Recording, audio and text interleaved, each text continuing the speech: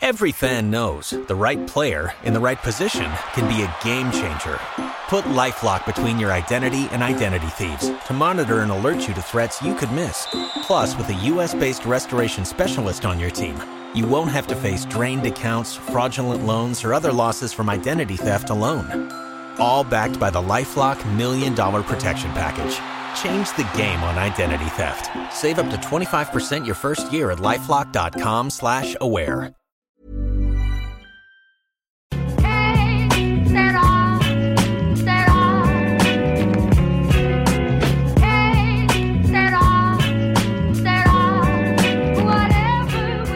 Hello and welcome to another episode of the Championship Roundtable podcast. I'm your host, James Vickers. You can reach us on the show on our Twitter account, which is @ChampionshipPod.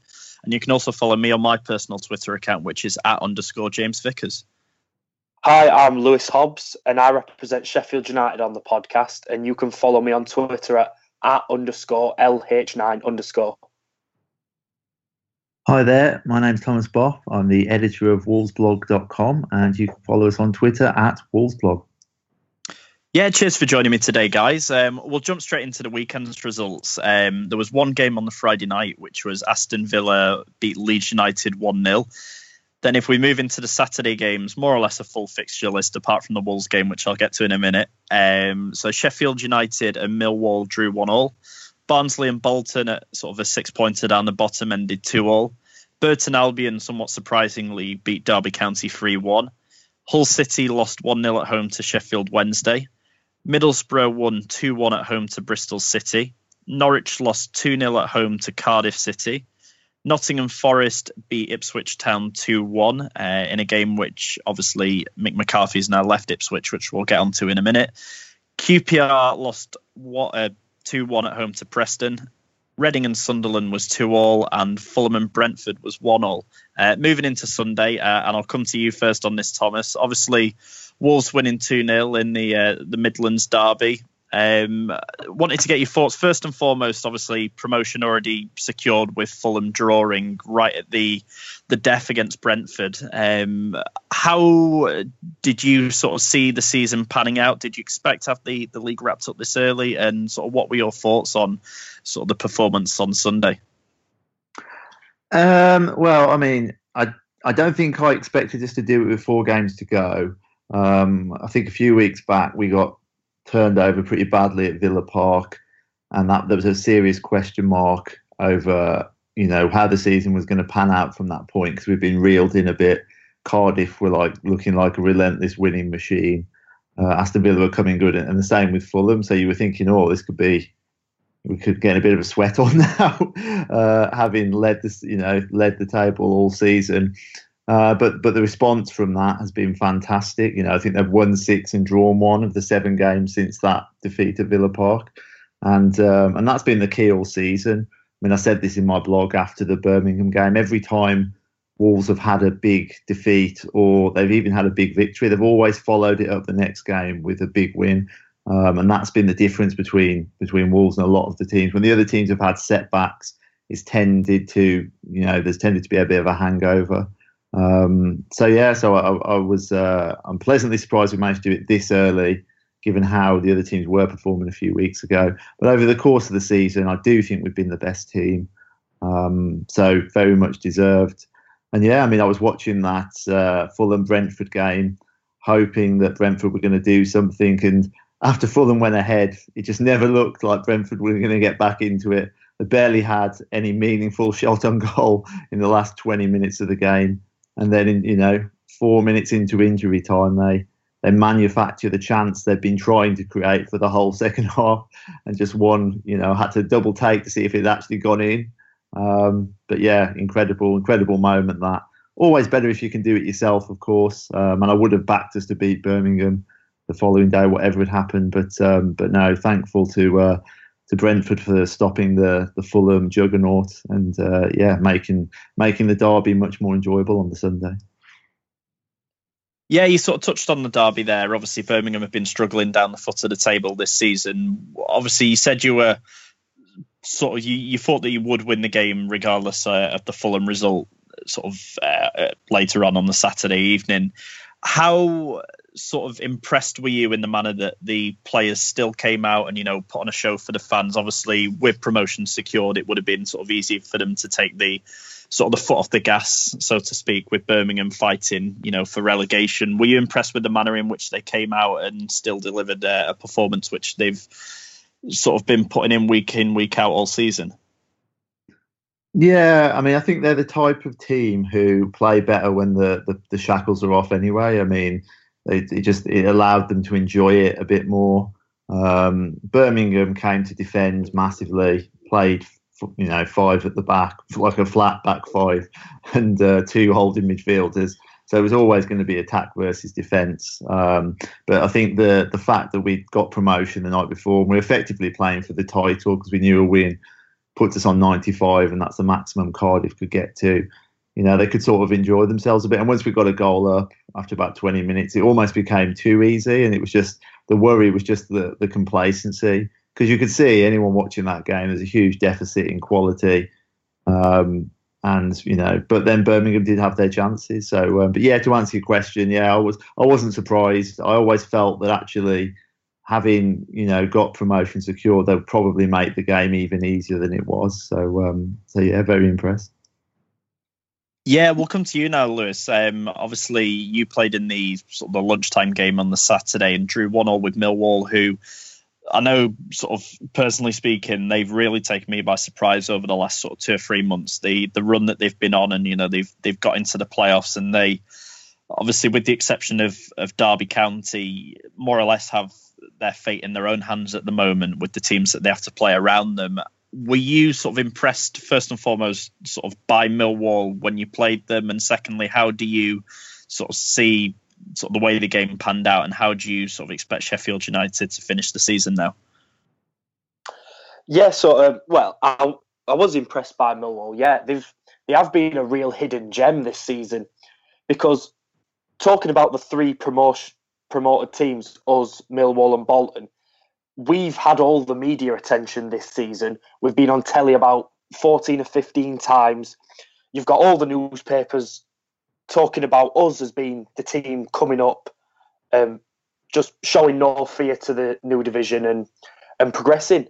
And just out of nowhere, Millwall have gone on this run. No one's really expected it. I certainly haven't. And now they're points above us, looking more likely to get playoffs than we are. But just focusing on the game, it was a typical Sheffield United performance. I've watched plenty of games just like that this season. Your likes of against Cardiff, Brentford, just a couple of weeks back. We've just laid the attack onto teams, attack, and the chances have came. And players like Clark, Brooks, they haven't took the chances. And on the final whistle, the result hasn't come our way because of it. Like, we really played well, and Millwall did bring it. I thought with the way Neil Harris approached League One last year, they was quite defensive, hit on the counter-attack. So I was expecting that when they came to the lane, but no, they attacked just as much as we did. They put pressure on. We had better chances in the game, but they took their chance 2 minutes after we equalised. We switched off for literally 2 minutes of the game and ended up losing the 3 points. But if we can, I've been saying this for the past 2 weeks since the Brentford and Cardiff game, which we drew both of those 1-1. If we carry on performing like in those games, the 3 points have surely got to start coming our way. And I hate to say it, but we continue impressing, but the results still aren't coming our way. So it's really hard to say who's going to get playoffs. That was a must-win game for us. Just like Barnsley, the loss the week before, that was a must-win. And if we'd have won those 2 games, then we'd be happily in 5th. But that's just Championship football, and it's still in our hands. We can still get playoffs, just like Preston, just like Bristol, everyone else around us. But it has to be 9 points for the next 3. Yeah, you sort of hit the nail on the head there. I think, obviously Preston and Sheffield United level on points. We're just one goal ahead on goal difference. And I think we said it a couple of weeks ago on the podcast that if it stayed as it was, that game where we play you in sort of just under 2 weeks' time now is going to be, absolutely massive. Both of us need, I'd say, a maximum from our last 3 games for 9 points. And, obviously both of us can't get that. So it's going to be a fascinating game. And I think that really will, obviously there's some fantastic sort of ties left or fixtures left. I think that game for us now, if we can both win our games this weekend, is really going to sort of decide who makes that last push on the final day to hopefully get in the playoffs. To touch on Preston's game sort of quickly, obviously we were down at QPR. It's been sort of a difficult season for us going down to the capital. We've not really sort of got the results we would have liked. And when QPR scored after 13 minutes to go 1-0 up, there was a real sense of, here we go again. Sort of the last few away games have been quite disappointing, really. I think the Reading one the week before really sticks out in sort of the manner in which we got beat. We didn't really turn up. We had quite a lot of the ball, but didn't really do anything of it. And that's really, with the exception of the Leeds result in midweek, been sort of quite typical of us over the last few weeks. A lot of the ball, but not really creating any chances. So to get the goal just before half-time and going at half-time 1-1, fantastic. And then in the second half, we dominated possession. We created plenty of chances. And it looked like the Preston of sort of about a month and a half ago, where we were sort of putting this run together to get into the playoffs. So hopefully our form has turned at the right time. Alan Brown again coming up with the winner, and I don't think many Preston fans at the start of the season would have expected him to have the season that he has. Fantastic for him to really stamp his place in the first team now, and he's just turned 23 last week, and hopefully now we can kick on and become one of our sort of most crucial players. And I think at the moment he definitely is one of the first names on the team sheet. But to sort of touch on the rest of the results around the division, I'll come back to you on this, Thomas. Was there any games in particular sort of away from the Preston, Sheffield and Wolves games that stood out for you sort of in sort of a surprising win, or a team that you expected to win and won quite comfortably? Are there any games that you wanted to sort of touch on? I think, I was obviously watching how the Norwich Cardiff game was unfolding to see if that was going to be of benefit to Wolves, and it looked like that game was slipping away from Cardiff, having lost to Wolves and Aston Villa in their last 2. And then I think Bamba went off injured pretty early for Cardiff. I was sort of rubbing my hands together thinking this is looking bad for them now, and I was in the commentary, Norwich were peppering them, having chances, having a lot of the ball. So I was just waiting for that Norwich goal to go in to pretty much rubber stamp our promotion even before Fulham had played. But for them to turn the tide and get that win, when everything seemed to be conspiring against them, and just coupled with Fulham's result later, obviously, just shifting the momentum back towards themselves now. And you're looking at Fulham's next fixture. They've now got to go to Millwall, which is a horrible fixture. Cardiff have got a game in hand. You're just thinking, actually, I think that's a massive result for Cardiff. And I think that now that's tilted things nicely back into their favour. So I would actually expect, before that game, I thought Fulham were going to get second. Now I'd actually say I think Cardiff are probably going to go and do it. So I'd probably pick them as the one that I paid most attention to. Yeah, I think with Cardiff, I've been sort of switching backwards and forwards over the last few weeks about who's going to go up second place, Fulham or Cardiff. And I think that result for Cardiff, as you mentioned, is absolutely massive. With the game that Fulham have got next weekend, and obviously Cardiff having that game in hand against Derby County, who I'll get onto in a second, I think that, I don't want to say more or less secures it for them, but it'd have to take sort of a real drastic turn in fortune over the last sort of couple of games for them to slip out of it now. And obviously, as we'll get on to a bit later on, Neil Warnock, has done a fantastic job. And how many times have we said on this podcast that we expect them to slip up at some point, and they just keep sort of putting wins on the board and keep getting the points. And as well as Fulham have played, Cardiff have obviously not played as attractive football, but they've got their own way of winning and own way of getting points on the board, and they haven't really, bar obviously last week, let Fulham get sort of within touching distance of them, really. So, massive result for them. The result that I wanted to touch on was obviously the derby match, as I mentioned, to go away to Burton, where most teams have been able to come away with sort of maximum points, if not a point this season. To go there, on the back of beating Preston and then a disappointing result last time out, to go there and sort of get beat in the manner in which they did. And I know, speaking to Andy, who comes on, who's the Derby fan, he's, absolutely gutted with the way that, for yet another season, it looks as if they're going to sort of spend the majority of the season in and around the playoffs and fade off towards the end. And, they've become almost that team with the reputation now of getting close but not quite being good enough. And I don't know what that's down to, but, it's a recurring theme. And I can't really see them, recovering from this defeat, to put a run together now to get back in the playoffs with the fixtures that they've got. Obviously, massive win for Burton, which keeps them in the hunt to hopefully avoid relegation for them. Looking at the table, 5 points adrift with 9 to play for. Can't see them sort of escaping, but it keeps them alive for another sort of week at least, and it's keeping that relegation battle interesting. There's only one of probably sort of 5 or 6 teams that you could still say they're in trouble. So obviously, great result for them. To go over to you, Lewis, is there any sort of games in particular that stood out for you with sort of good wins or games that surprised you?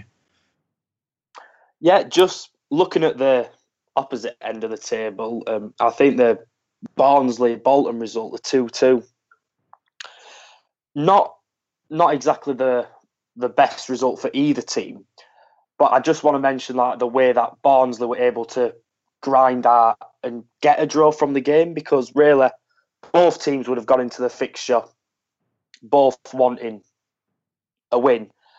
And obviously Barnsley got the early 1-0, and then in the 80th minute just sent to fall apart, concede 2 goals in 2 minutes. And most teams, if that's going to happen to you, it certainly happens at Bramall Lane, when you're winning a game for such a long period of time and you concede 2 late goals, you kind of lose the motivation and the drive to then push on for the last 5 minutes. But Barnsley managed to do that, and they managed to get a 93rd winner with McBurney, who has been a revelation for them since, and they've still got a game in hand over Bolton, so making sure they don't lose is crucial for Barnsley. And so if they can go on and win their game in hand, that'll keep them up. It's just so tight down at the bottom, like you've just said, and where, just like it is the playoff race, they're kind of identical, where there's just so little points between it. It's just crazy, and you can't really predict who's going to go down.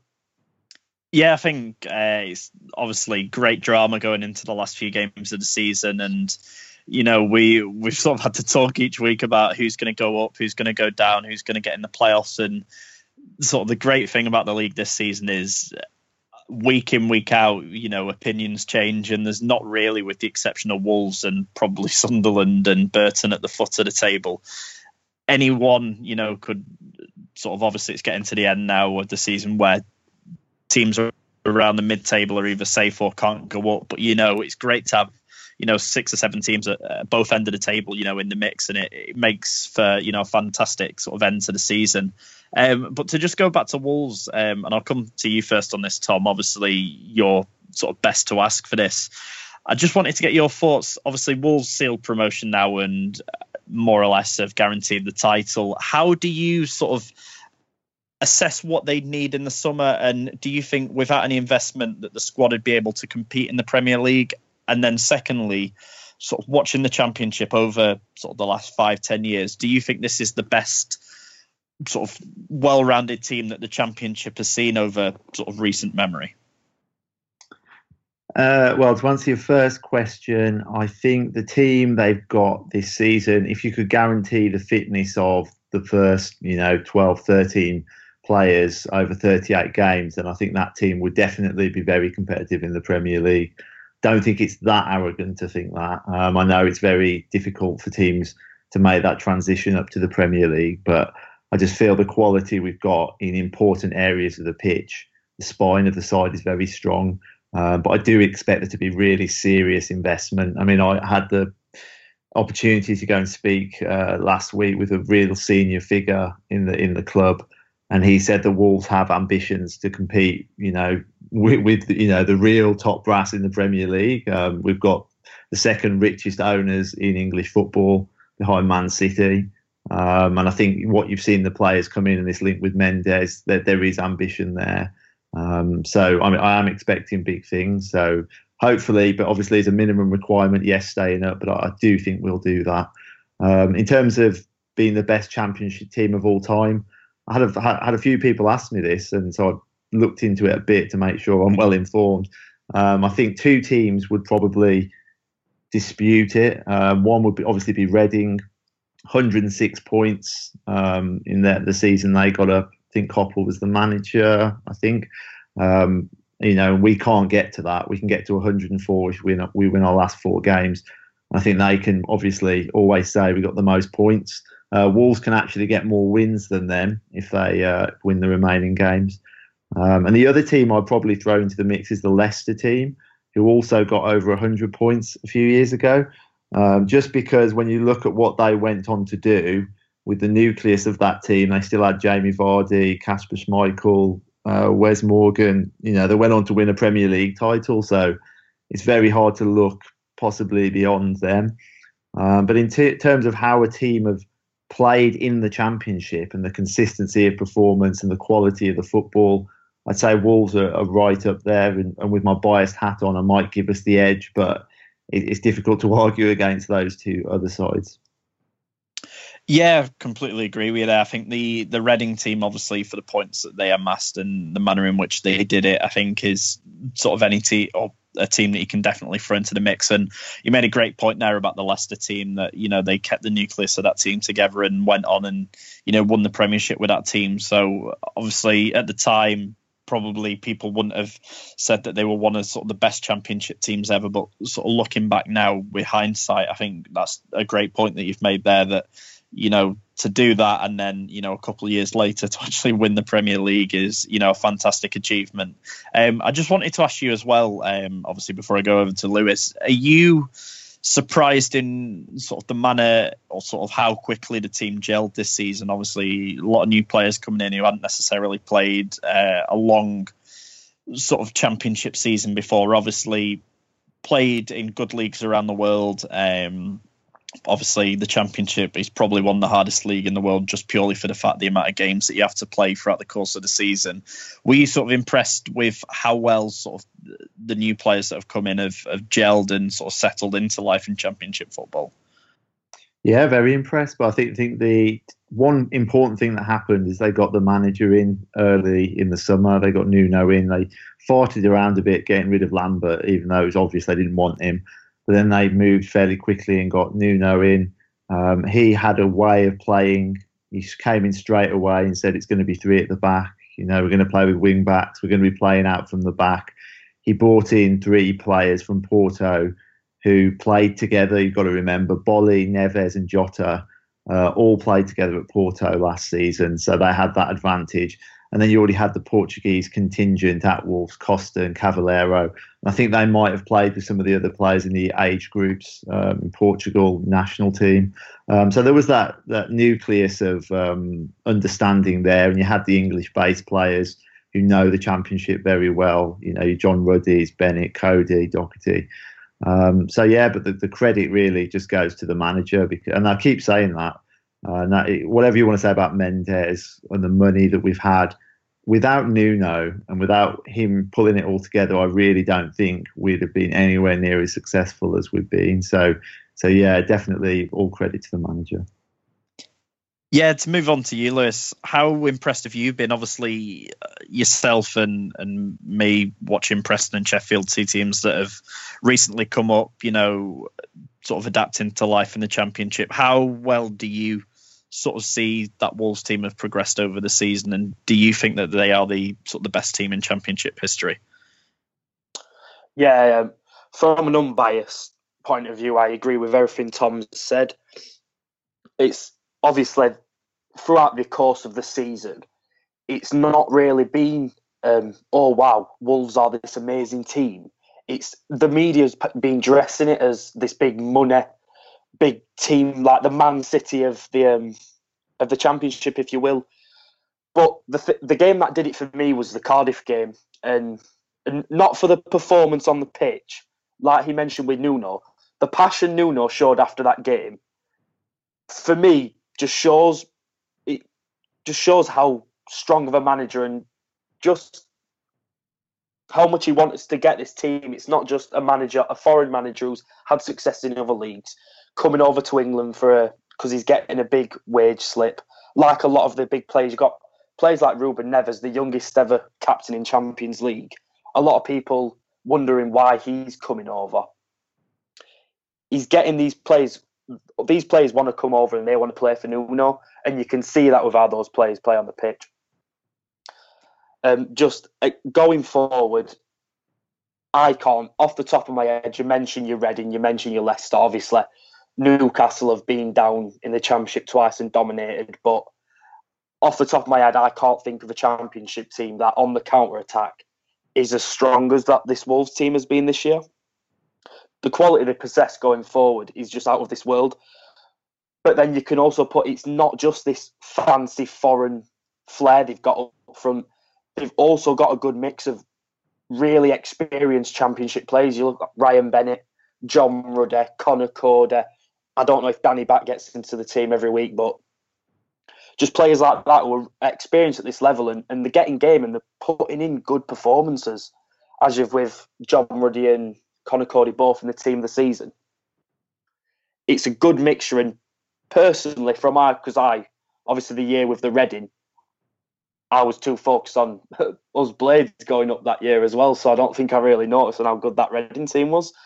But from the top of my head, I think this Wolves team is the best team that we've ever seen in the Championship.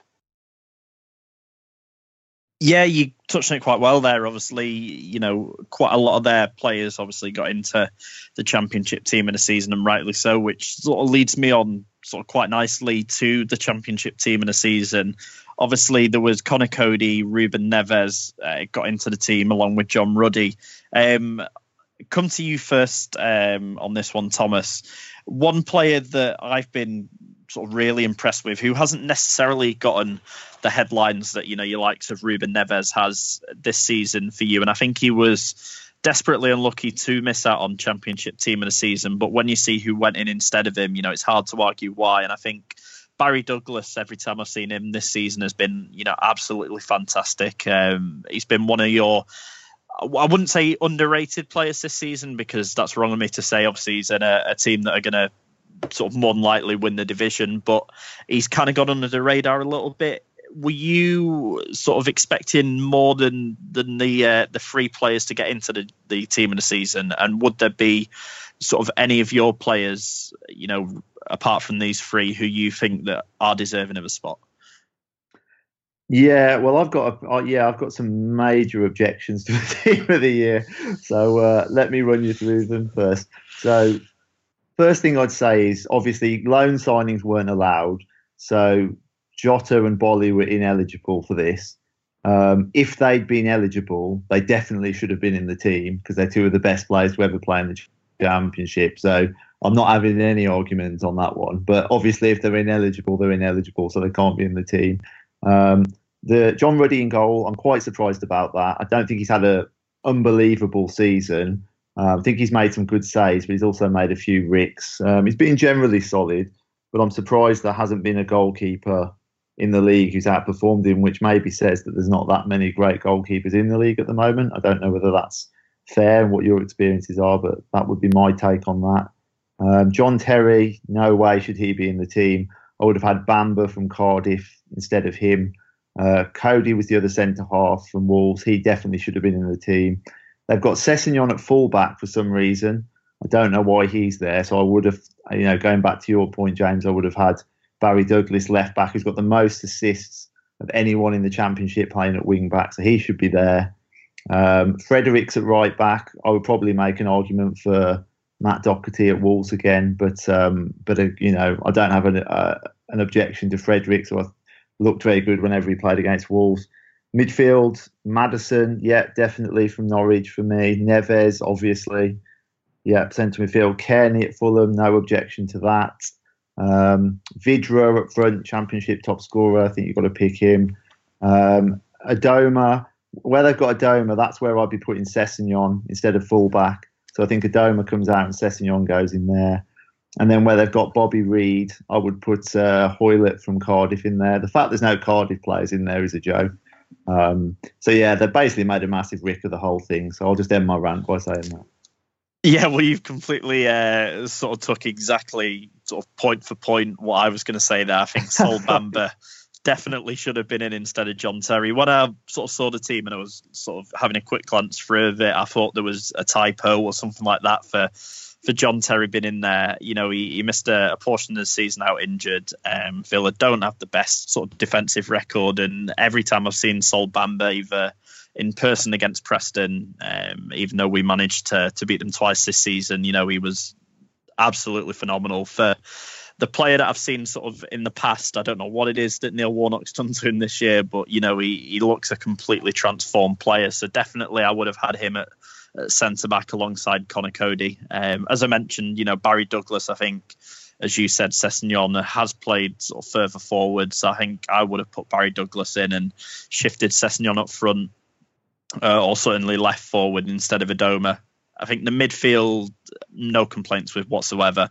You know, Kenny, Neves and Maddison, I think if you had that midfield three in the Championship, you'd more or less easily walk the league. Yeah, I agree with you sort of for the most part there. I think Bobby Reid probably does deserve a place, if not a very honourable mention, and it'd be sort of hard that there's probably four players, sort of as you touched on, that could probably go into those three positions. I think, you know, if you were putting in Sol Bamba, maybe then Bobby Reid gets in, but I think Hoylett's been absolutely fantastic as well this season. And, you know, he's another player who's always been a bit hit and miss, but under Neil Warnock has been absolutely fantastic this season. Is there any sort of changes or points that you agree with there, Lewis?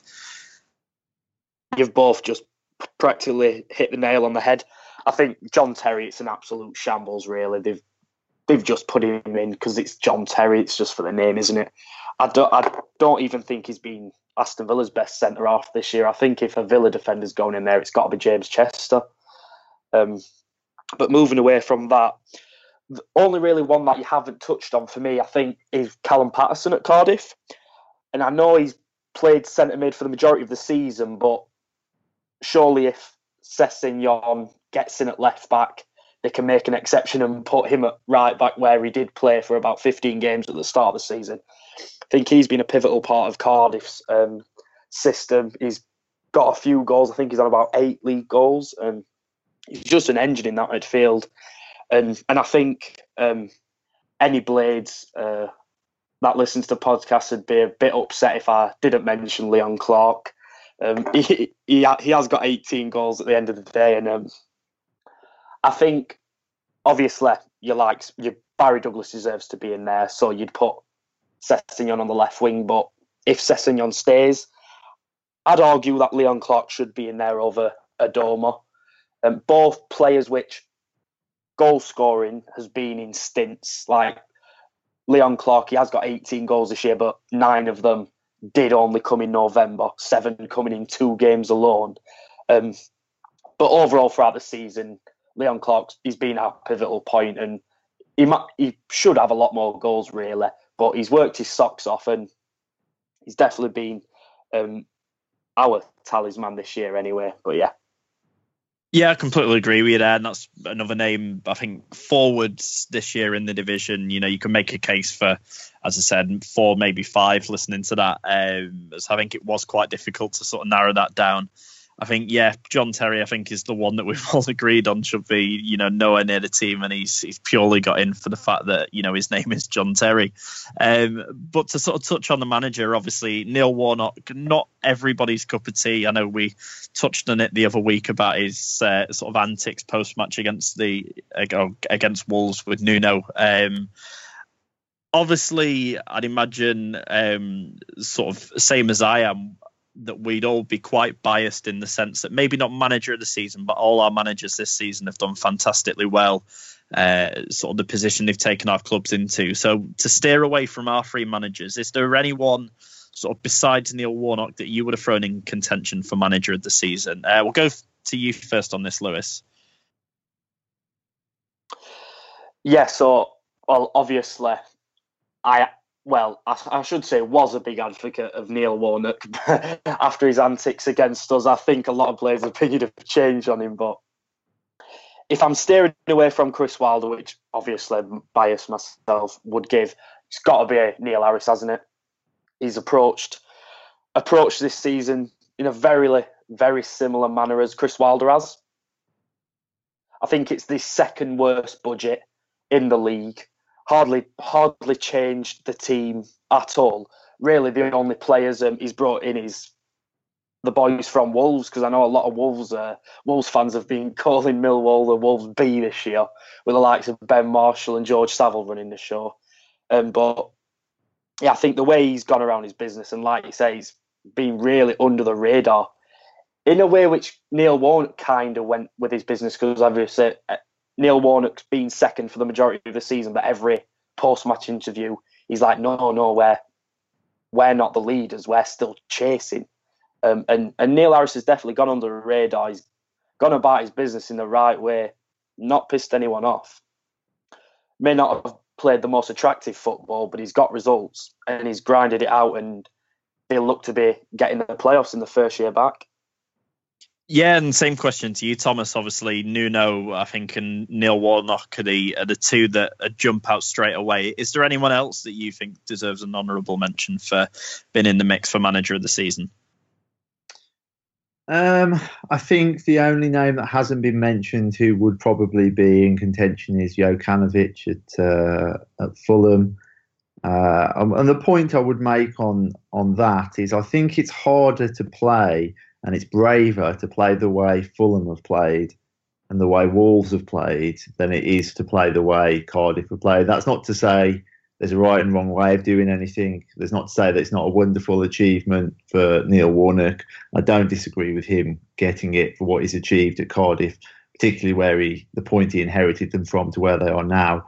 But, you know, the way Fulham play in the Championship, as particularly after they had a slow start, it'd be very easy to start playing the percentages and playing it a bit safer, really. But, you know, Jokanovic has stuck to his guns. He got Watford at playing this way. He's moulded that Fulham team over 2 years, and he's finally he seems to have got the consistency now, albeit possibly a bit too late to gate crash the automatics.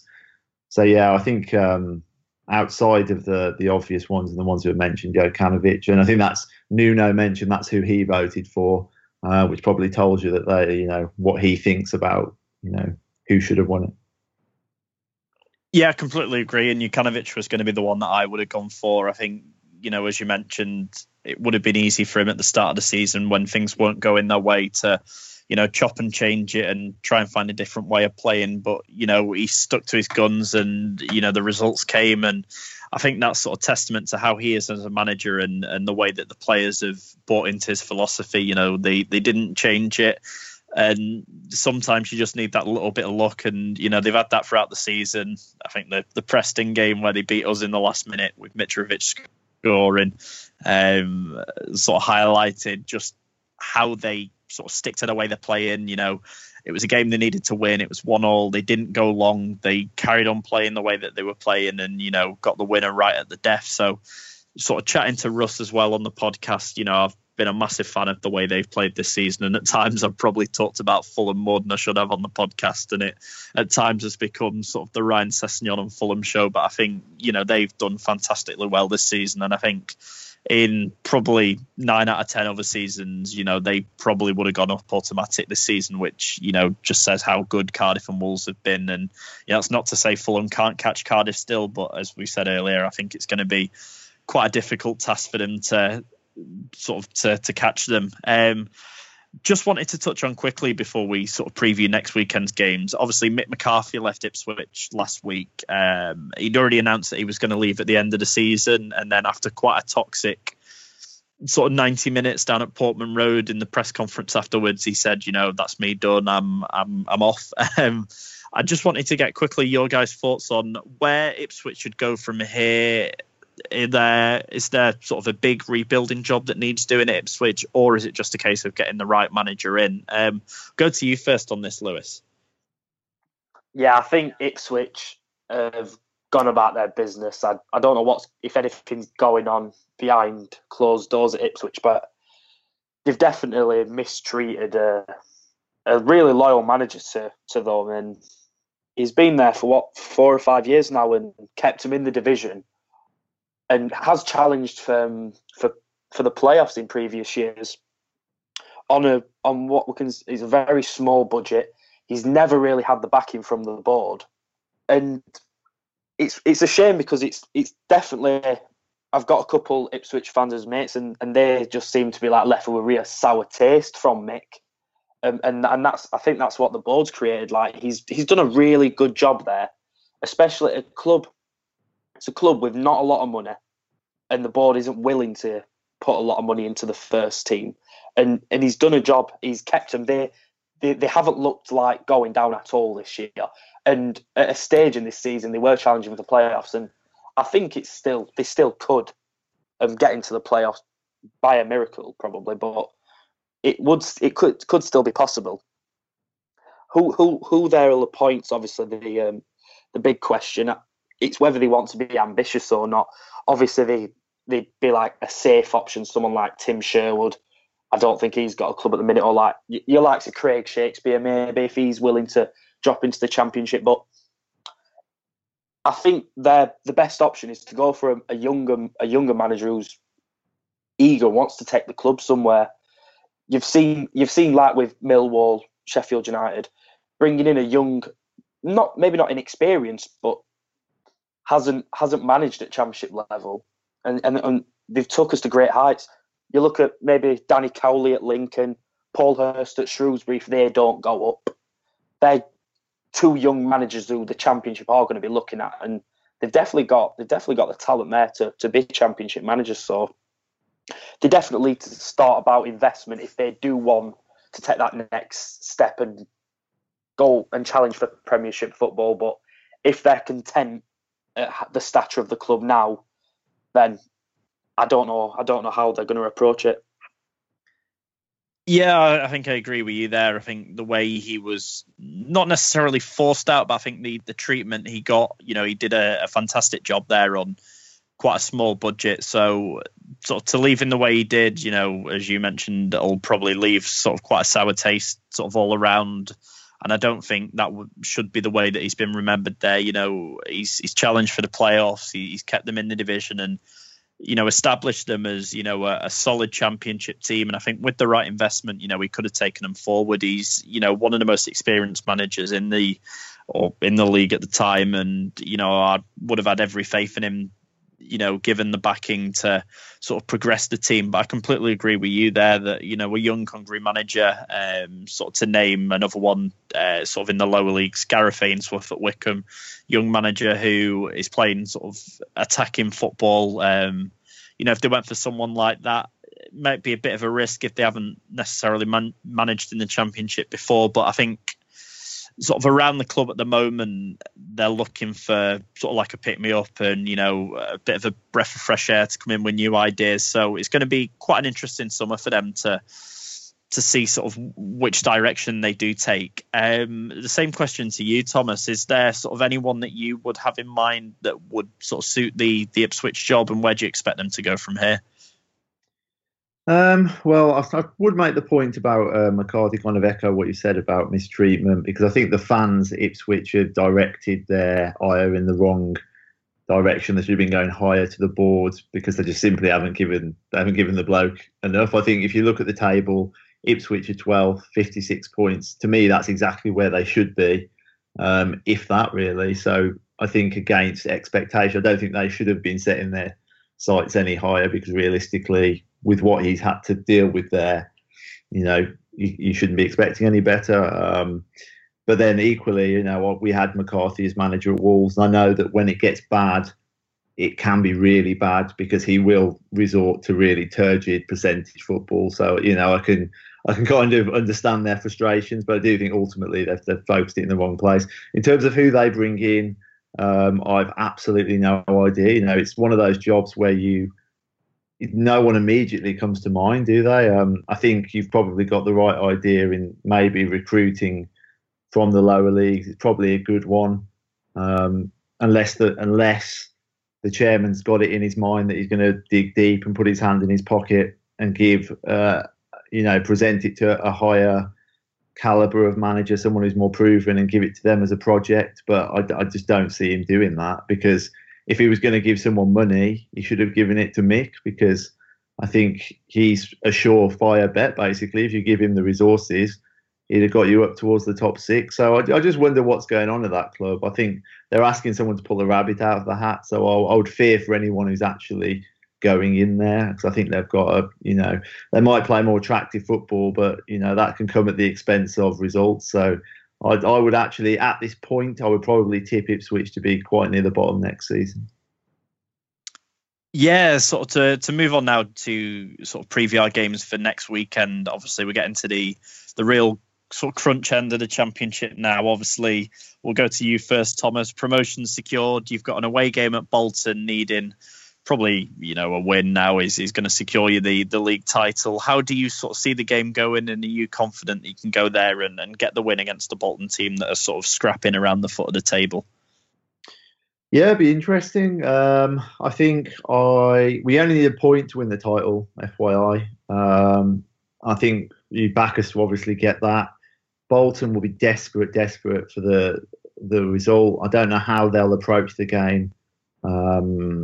They're at home, so I don't know if they can sit back, as they would probably like to against Wolves. But with the shackles off, and I just think this Wolves team is probably going to go there and get the win. 50-50 for Bolton, whether they stay up or not. It's going to depend on what Barnsley can do. And it's a bit of a grudge match, really, because they had one over us in the playoffs in 1994. They got a dubious victory against us with some decisions that went their way. They call themselves the original Wanderers, so there's not a lot of love lost between the two clubs. So I don't think they'll be crying any tears if we put a nail in their coffin, which I think we probably will. So I'd back us for the win. Yeah, and to move on to you, Lewis, you've got a game away at Birmingham City, who again, fighting near the foot of the table. How do you see the game going, and are you confident that you can get another win on the board to hopefully keep yourself in playoff contention? Yeah, it's the same scenario as what the past 10 games have been. It's must win. Whether we do, earlier in the season we only managed a 1-1 draw at Birmingham. I think it was the one game where Birmingham have come off a horrendous 7-game losing streak, and then just somehow turn up and look like a good footballing team against us. Hope that's not the case again. If we, like I've said every podcast really, if we play how we can play attackingly, there's not many teams in this division that can beat us. Going forward this year, we've been immense at times. And if we can continue to do that, I said against when we played Barnsley, we needed that game. We needed to go to Barnsley and just thrash them, give them a good 2-3-0 to give the players confidence going into the next games. We didn't do that, but somehow went on to Middlesbrough and snatched a win. But this is make or break, because personally, if we don't get 3 points, I think that's playoffs done for us. And you'll probably say the same if you don't get 3 points at the weekend. But if we play the way we can, and with how it's looking, Paul Coops potentially could be back for the Preston game. He's back on the grass. He's back fit. It's just whether Wilder wants to take the risk on him. But as I said earlier in the season, how influential he was, if we can get him back and back to his best for the last 2 games of the season, that's going to be fantastic. But it's the 3 points against Birmingham first that we drastically need. But if I were to give a prediction, I think we'll win 2-1.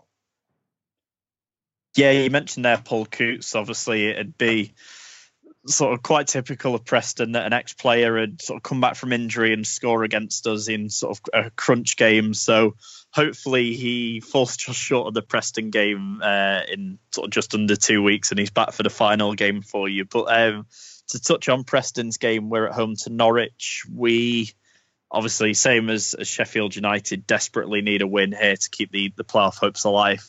And set up that absolutely massive game, which it could be, away at Sheffield United in just under 2 weeks' time.